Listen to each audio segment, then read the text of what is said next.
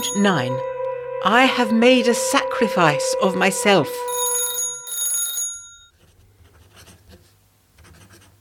Kilfawn Hall, 2nd of December, 1925.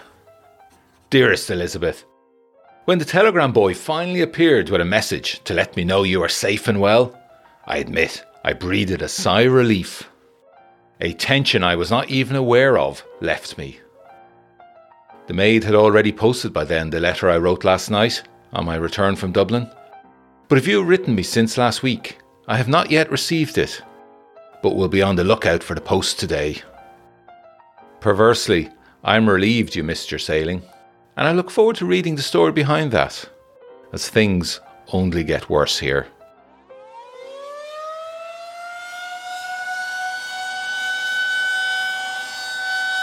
I dreamed last night of the war for the first time in a long while.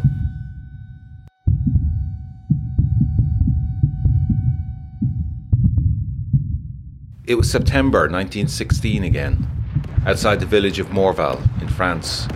I was a captain again in the Fourth Army, and we had had hard fighting since the Somme offensive in July.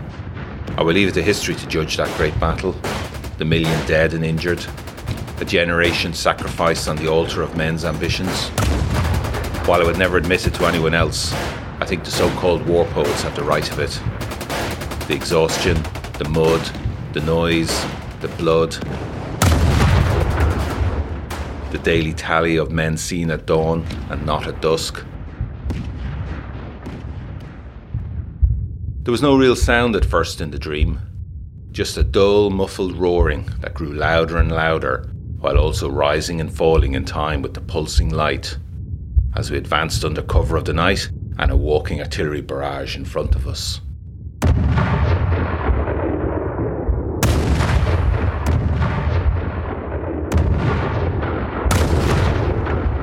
The black landscape my men and I crossed was lit by a hellish flaring red and orange glow. We were in the valley below Morval, advancing up the slope.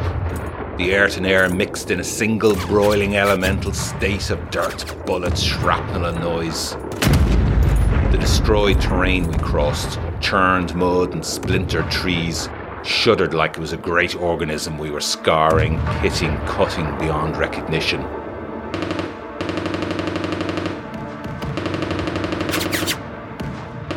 A machine gun opened up on us from the ruins of the farmhouse, which throbbed also in tune to the light. Most of my squad were cut down instantly, their blood black in the red light. My sergeant took the gun out with a well-thrown grenade, and as the remains of my squad secured the position, I went to check the building. I opened the door that half hung on its hinges and peered into the dark maw of the farmhouse. It was pitch black within. Then, something pale moved into darkness. A thin old man, dressed in white rags, tall despite his lopsided hunch, stepped out and stopped inches from me. His face was set calm, but his demeanour was of restrained madness. Pebbles were churning out of his eyes in an endless stream. A sudden twisting, searing pain in my stomach made me look down. He clutched a bayonet in his right hand, and its blade was hilt deep inside me. I had seen enough similar wounds to know that this was a fatal cut, and a slow, agonising death. I awoke with a gasp, clutching my stomach. My memory of what actually happened was that at the last second, I stepped back out of the way of the screaming, blood-covered soldier who charged out at me, barely avoiding his bayonet. I had my revolver to hand and shot him point blank in the head. But ever since I woke up, I find myself thinking that that was the dream, and that in fact I died in France, and I'm dead now, but dreaming I am alive still. What's worse, I think I am the sanest of the lot here. The historian Alex is busy preparing for the dig. He's almost like his old self during the day, except that he's always distracted, as if listening for something only he can hear. Word quickly spread, no matter how quiet he tried to keep it, but the locals are surprisingly divided on the planned despoliation of the mound. For the moment, the faction that believes at least somebody is doing something about the missing seems to have the upper hand. Alex was surprisingly devious in how he let people in fairest intentions, and has not been hindered in his hiring of men and material, though that might yet change. Why anyone would think the missing are underground in that damn mound, I do not know. Except, I wonder it myself now too. But at night, well, our historian is wandering the house and grounds. I believe he is searching for something. When challenged in the morning, he claims to have no recollection of his nocturnal exertions. He, or at least someone, also continues to damage the new plantings in the garden. George is not himself, as I wrote last night, and I found him this morning in the north wing on his knees in the dust, using a workman's chisel to deface a triskelion carved into a floor joist. He was muttering to himself and would not be dissuaded. In the end, I just left him to it. If you've been able to do any research into the house, I think you also need to see is there any record of what strangeness the builder believed in, and therefore what he thought he was trying to protect against. Then, to cap it all, I had the most extraordinary telephone call this morning that makes me fear this creeping madness is spreading beyond Kilphone Hall.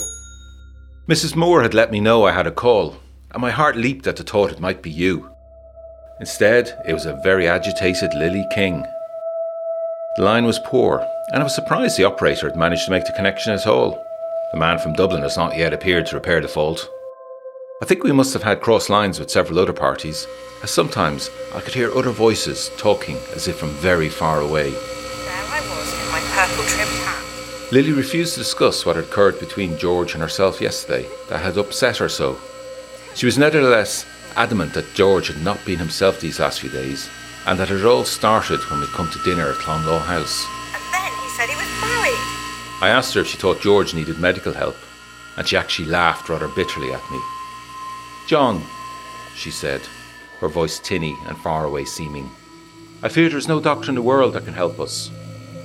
Well, I was alarmed by this talk, as it was so unlike the Lily of my acquaintance so far. And then? Yesterday, after she had left George, she had returned home and confronted her uncle. He had denied anything to do with his condition.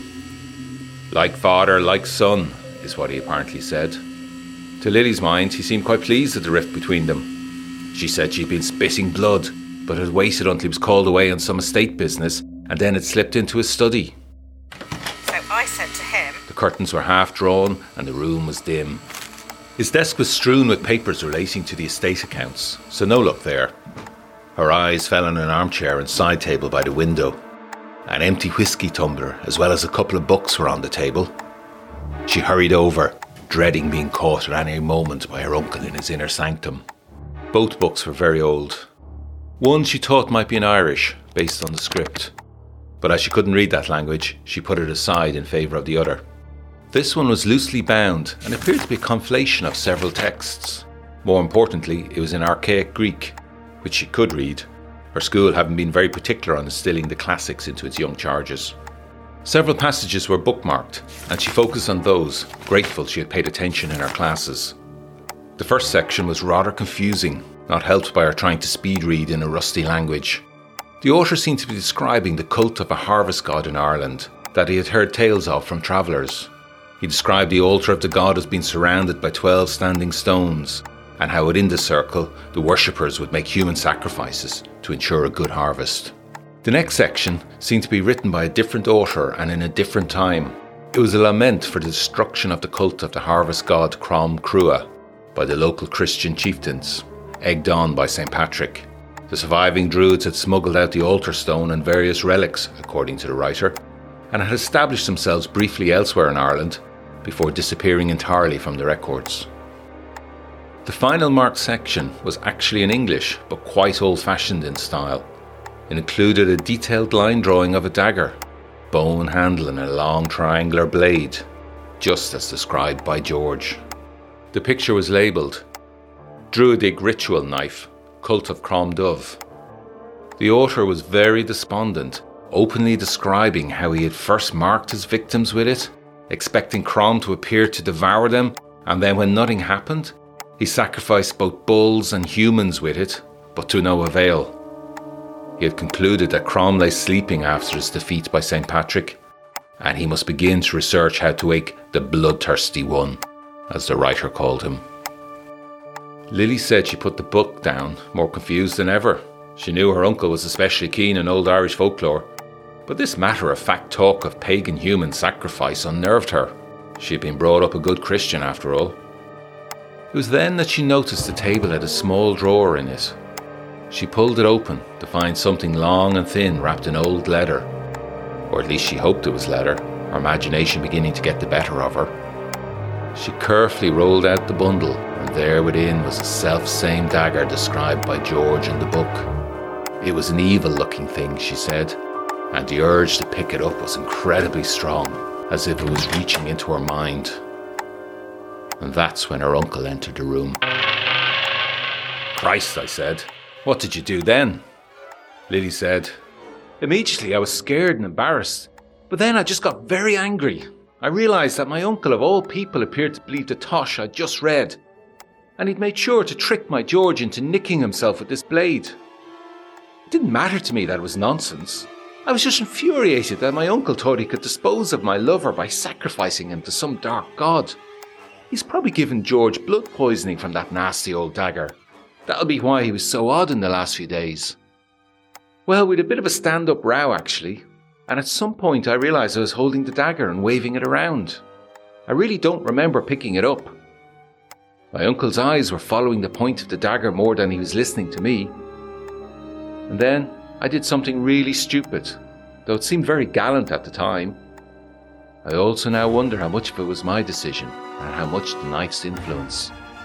I said to him, "Well, if you think you've cursed my George with this damned knife, then I'll curse myself too, and you'll just have to cure the both of us." At that, I stabbed the palm of my hand with the blade, not too deep, just enough to hurt and draw blood. Lily was silent, so long then that I thought her connection had dropped.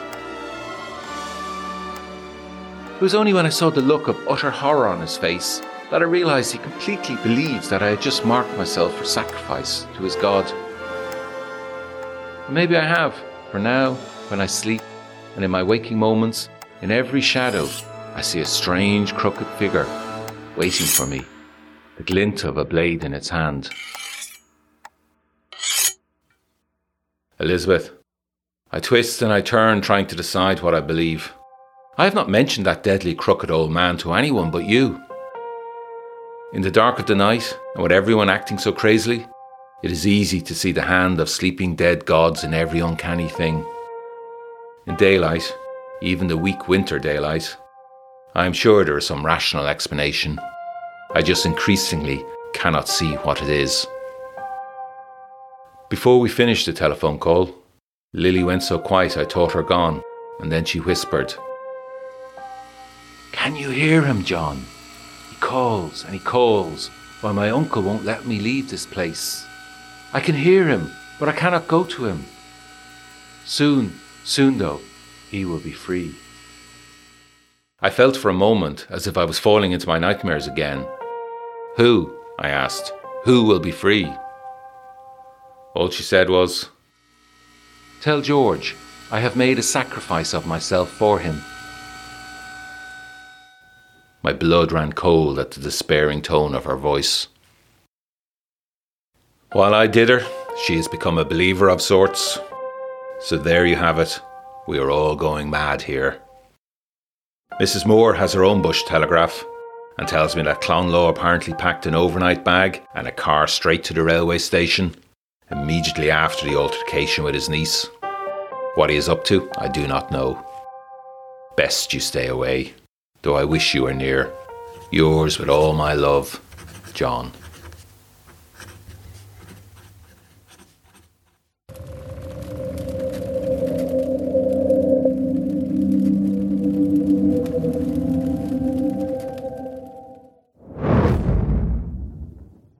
I may have stolen something important. Bloomsbury, London, West Central, 3rd of December, 1925. Dear John, please take good care of the enclosed. I hope my blue velvet scarf has been adequate wrapping for it, and it has not been damaged in transit. It looks as though it might be rather fragile. It is essential that you wear it for protection from the god Krom, or Kronos, as I now believe the former is merely a renewed representation of the latter. I am sorry you had to make a fruitless journey to Dublin for me, but at least it got you away from the sinister environment of Kilforn Hall for a day or so. You will be relieved to hear I did make my escape from the society the following morning. Bursting with the desire for nature's call, I banged loudly on my locked door for what seemed like ages, until I could hear a clanging and banging of buckets and brooms, and my door was unlocked by a chambermaid, who seemed as surprised as I was to find me there. So relieved was I to see another member of my own sex, I could have wept. Instead, I said, "Can you get me out of here?" "Miss," she said, "I don't know what you're doing in there, but this place gives me the creeps. I'd hate to be in here of a night. The side door is along the corridor that way. The door's open. I just come in that way with the cleaning stuff." I was unwashed, dishevelled, and still badly needing to spend a penny. However, these discomforts were diminished by the sweet scent of freedom in the open air. I didn't care what Rookfield and Roland were going to think when they found me gone. The blackguards for leaving me locked up. I caught a taxi and made haste back to Celia's, where I was relieved to find her at home. She too had been worried about me, having received your telegram with news of my absence. Once I had recuperated and freshened up, Celia was keen to hear all the details, and of course was hell-bent on returning straight away to the society to kick up a stink about my treatment. But I demurred, not feeling sufficiently robust in spirit to face that again, and instead have been sitting quietly, rereading your letters, John, and trying to work out what it is that has made Kilforn so haunted, and whether Father did indeed have anything to do with it. I've clearly had some preconceptions about Lily, as I had not expected her to be a classical scholar. It will be wasted on George, that's for sure. But while reading your letter, something suddenly struck me. The Triskelion I had been admiring in the glass case at the society, with the mysterious name Kopovos. Of course, I realised it was written in classical Greek, in which the P is an R, rho, and the V is N, nu, followed in the alphabet by Omicron and then Pi. Kronos, old Father Time himself. The Triskelion, an eternal cycle. It occurred to me that this was an amulet, that it could have protective powers, and that you will badly need it where you are, and that I should make post-haste to retrieve it. I didn't think it worth bothering Celia with this detail, though I sensed that her desire for satisfaction would be a useful diversion at the society. So in the morning I let her know that I had recovered my strength, and was prepared to go back with her, as she suggested, to demand justice be done. Well, I am becoming quite familiar with the tramp through the streets from Bloomsbury to Fitzrovia, and it was odd how completely absent the Hunger Marchers were so soon after their disruptive parade. Have they gone to Parliament? As we approached the society, I could feel my nerves twinge, but Celia assured me she would deal with it, so I trusted to her confidence and willpower. It was similar to my first visit, the old retainer answering the door without any obvious sign of welcome. But Celia was having no standing on the doorstep and shouldered her way past him, saying, "I demand to see whoever's in charge here." So I followed fast on her heels.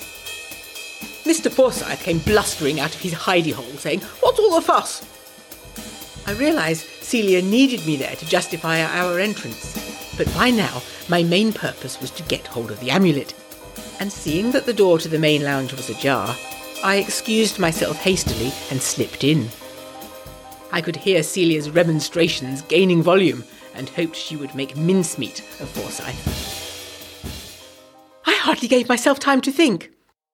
The room could easily have been occupied, but fortunately it was not so. In the daylight, it seemed shabby and far less atmospheric than the previous night, when the drawn curtains, shadows and candlelight had cast their spell. I sidled across to the cabinet by the window and saw again the odd triskelion, its turns more angular and jointed than the curved ones we associate with Celtic legend. I felt it was perhaps very old, the angles being the work of some prehistoric carver, perhaps, with only Stone Age tools at his or her disposal. The Greek alphabet came clear to me, and I read what I had not seen before in the label, the name Kronos. But how to get it? Fortunately, the latch did not seem too secure. In my handbag, I found a stiff-coloured card, Madame Grigoriou's calling card, no less, and I used it to slide between the frame and the door and lift the latch. Such a cat burglar! I have more skills than I give myself credit for. Anyway, without more ado, the Triskelion amulet was out of the cabinet and into my pocket. I was about to rejoin Celia and Forsyth when suddenly voices approached and were entering the room. I slipped to the side of the cabinet and pulled the bulk of the heavy curtain around me so that I could not be seen by anyone in the room. The voices were both male. One I thought I recognised, Dr. Rookfield. The other I had not heard before, but it was upper class with a slight Irish twang and a real creaky tone. It gave me the absolute shivers. "Where the hell is Forsyth with that catalogue?" said this voice. "I don't have time to search the whole collection myself. I've a train and a boat to catch." The voice I thought was Rookfield said in a rather amused tone, "He seems to be engaged in battle with an agitated member of the public, and a lovely young woman at that. And losing, if I may say so. What is the rush? We weren't expecting you back so soon at the Society." "None of your business, Hugh. I don't want you poking around in my affairs again." "Well, I do have an excellent memory for the collection. But if you'd rather wait for Forsyth, I'll be on my way, Charles. I do have a lunch date." "I am looking," said this Charles. "Could it be Lord Clonlaw himself?" And sounding as if he was speaking through gritted teeth, "for a very specific amulet. Greek. Part of Safinian Dashwood's original collection. The one Frederick Sanderson was always so interested in." "My father!" "I am glad you mentioned the connection between the two men, or otherwise I am sure I would have given myself away in shock." Even so, I did startle a bit and froze in terror at being found out. "Ah, yes," said Rookfield, for it was he, as if oblivious to Clonlaw's attitude. I shrank behind my curtain. Rookfield's voice had come much closer. Had I been discovered? I dared not breathe. "So it's this Crom business again, is it, Charles? I'd heard rumours you were up to something in Ireland. What have you found, I wonder? Is it that wretched place Dashwood built? Kilthorne House or something, wasn't it? He was dabbling with powers that were beyond his widest imaginings, and it only brought him and his family tragedy. You know, he was found wearing that amulet on his deathbed. He wrote in his journals of its supposed power, the linkage with the ancient Greek proto-god of the Titans, Kronos, with Ireland's own Crom. Of course, he also claimed to have saved the world from that same god. Mad as a hatter, of course, if that's not disrespectful to one of our learned society's founders." Clonlaw said suspiciously, "You seem remarkably well informed, Hugh. I remind you that I'm not a man to be trifled with, and the last man that tried." "Yes, poor Frederick," said Rookfield in a suddenly serious voice. "That was a bad business all around." You don't look so good yourself, Charles, if I may say so. Might be time for a rest. I hope that lovely young niece of yours is not tiring you out on the social round. Clonlaw practically hissed, "Where is the damn amulet?" I shrank further behind my curtain. Rookfield's voice had come closer again. "Well, here, of course, in this case. Ooh." It was clear he had discovered the item in question missing from the glass cabinet. Clonlaw realised the situation and exclaimed, "The devil, it's gone! Who might have taken it at such a critical time?" There was quite a bit of shouting, actually, but Clonlaw eventually recovered his composure. He said, "There's good money in it if you can find me this amulet, Rookfield, but it must be in the next few days." Rookfield said, "Money? We're gentlemen, Charles. Tell me why you need it so urgently, and I can see if I can find it, or indeed anything that might substitute for it." There was a long pause, and I held my breath again. Then Clonlaw broke the silence and said in a voice that frightened me to the bone, "My niece has done something very stupid, and I had hoped the amulet would protect her from what is coming soon for her. Without it, she is doomed, and I shall have to make the best of a bad situation."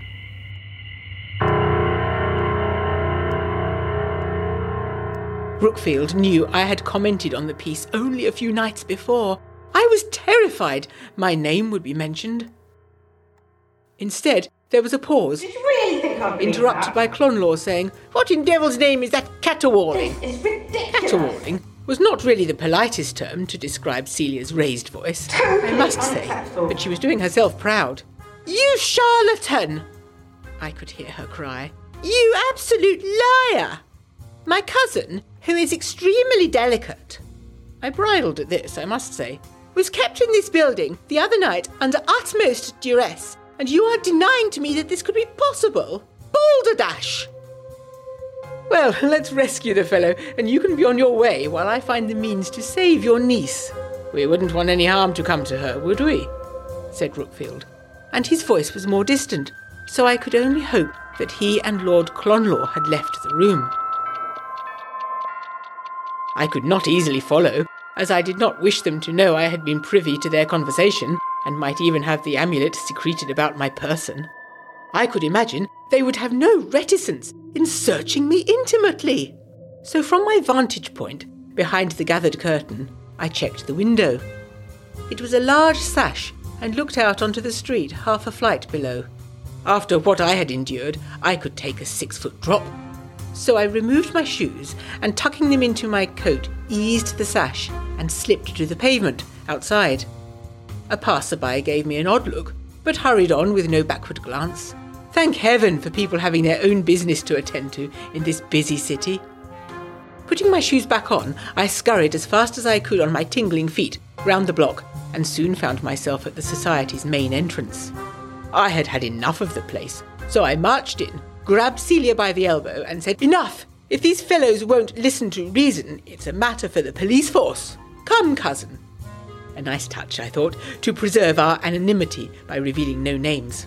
I had to give Celia a good sharp yank on her arm to get her to withdraw, and I could see she was fully prepared to turn her spleen on me.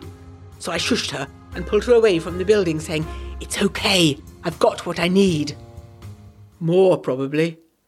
Father's death was sudden but natural, but now I am beginning to wonder.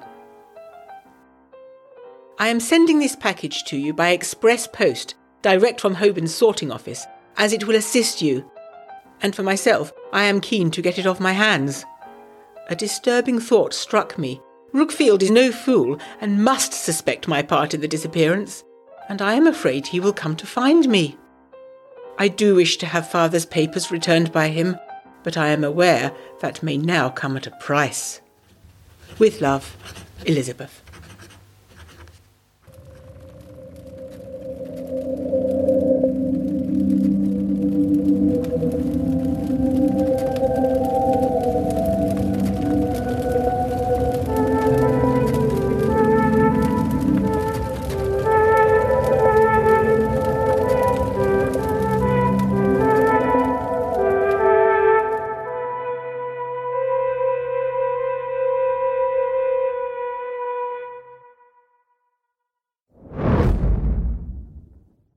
If you have enjoyed what you've just listened to, please subscribe, review or share to help us flourish.